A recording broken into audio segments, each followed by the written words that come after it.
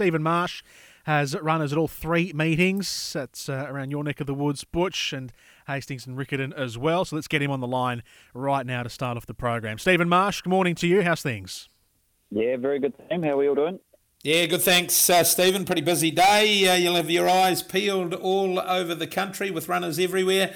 Let's rip into it. Race 1 at Te Rapa will go from top to bottom of the country. Couple of really good chances on Sierra, and Osaka on Sierra is the one the money's come for.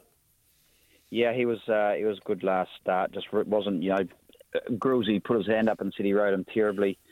I think Warren Kennedy almost scratched the number 6, Margaret Jean, so he comes into barrier 4. He'll jump, put himself right there. He loves Te Rapa, and he looks a very strong chance.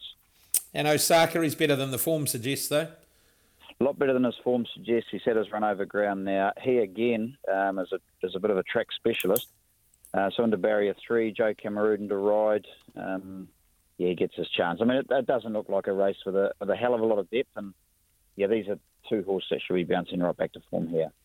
Race 2, Stephen, Rising Road for Joe Cameron, 2,400 metres. It's always big fields for these 2,400 metre races. I suppose that's what we're known for, breeding stayers. And Rising Road was good 3 starts ago, but 2,400 metres should be no problem. Should be no problem. Drawn a bit of a sticky gate, but a great start right at the top of the straight. Looks like we're going to get a lovely track there tomorrow. So she'll need a little bit of luck. We'll probably just ride her off the speed a little bit tomorrow. Sidewinkers go on, but we'll certainly need some luck. Gee, you found a strong 2-year-old race to kick off Glamour Tycoon in. A couple of good winners in Faravello and Viva Fiena. There's trial form. What can you tell us about this one, other than she's drawn the bullet, which will be a real advantage? A rail and a 2-year-old, always a good thing. Oh, absolutely. Look, she's her first trial was terrible. Her next 2 trials have been brilliant. She ran a very good time at Taupo. She jumped, put herself right there. I mean, she won't be able to head off Faravello, but she should jump, put herself straight into the trail. Going to get every chance, and I thought it was a nice sort of lead-in race to the stakes race you have at Te Rapa, the Waikato Equine, in just over a couple of weeks' time. So, lovely filly, and she'll race very well, but, there are a couple of nice ones in it. Race 6, the Traffic Management Waikato handicap, open handicap over 1,400 metres. Couple of runners here, Tight Line and Winning for All. They ran 1-2 over 1,200 metres at Avondale a couple of weeks ago. No reason why they can't be awfully competitive again.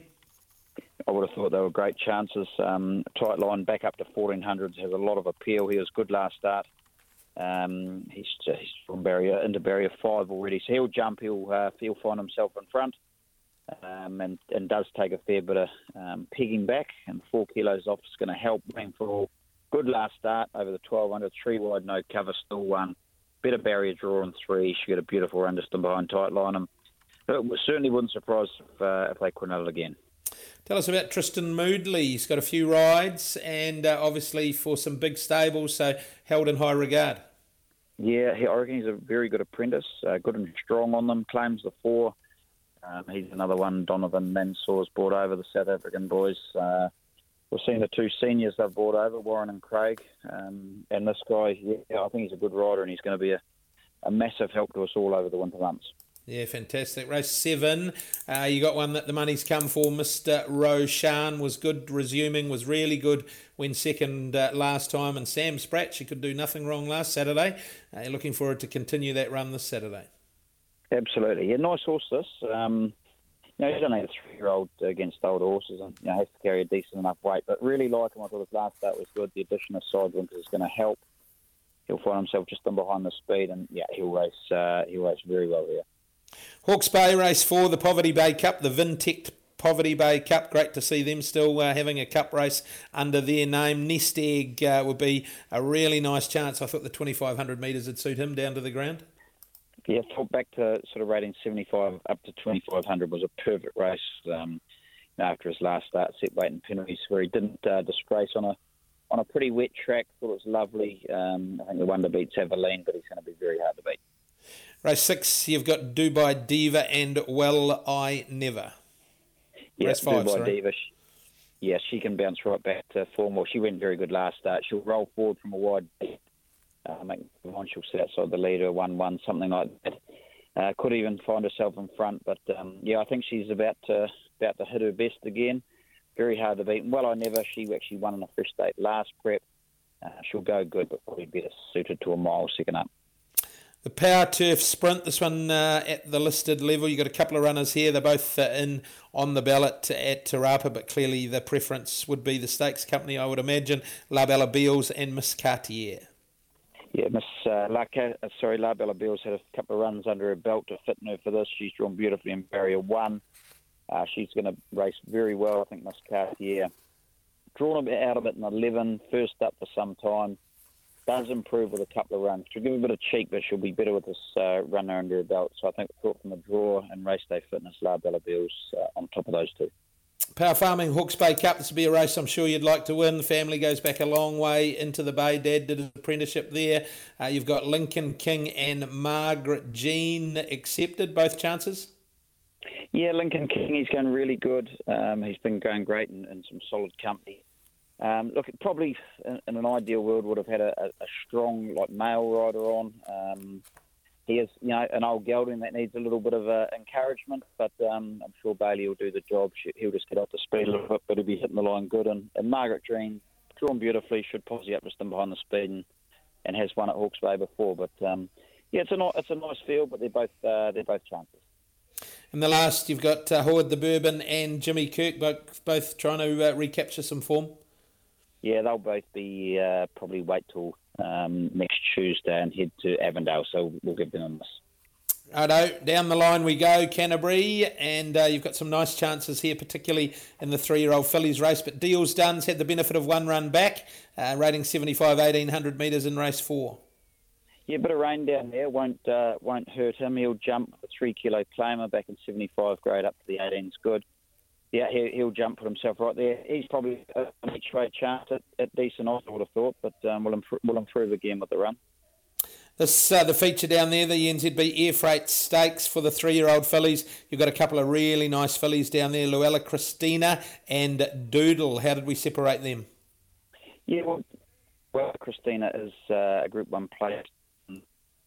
Doodle was very good last start. Look, they're both drawn very well. Hopefully, it's a slow track. Hopefully the rail sort of is still good at that time of the day. Hard to sort of split, but potentially maybe Luella Christina on top, but Doodle was working extremely well.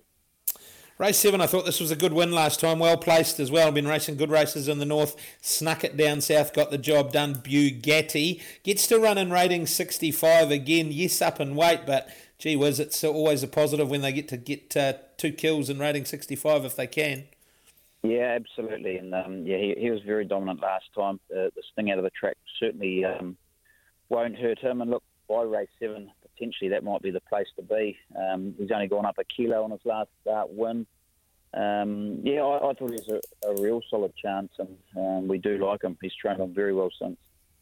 Race 8, another of the listed races. Divine Sava's been in really good form down south. 1,600 metres. Courtney Barnes knows her well. Should be a chance again. Has to be Barry 1. No weight on her back. She can put herself right up on speed. And as long as she can find the right part of the track, she's won 2 out of her last 3. She was a bit unlucky last start. And she loves cricketing and will race extremely well. Night Raider got its win 3 starts ago, but has been a bit disappointing since. A little bit disappointing since maybe the service of a senior rider like Cameron Lammas last race down the chute outside a little bit might be all right. He'll just sit in behind the speed and he can certainly turn his form around.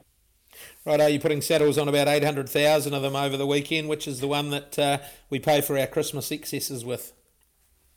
Well, I'd like to think Te Rapa we can kick off with NCR. I'd like to see him hard to beat. I think at a nice each-way chance in the 7th, Mr. Roshan.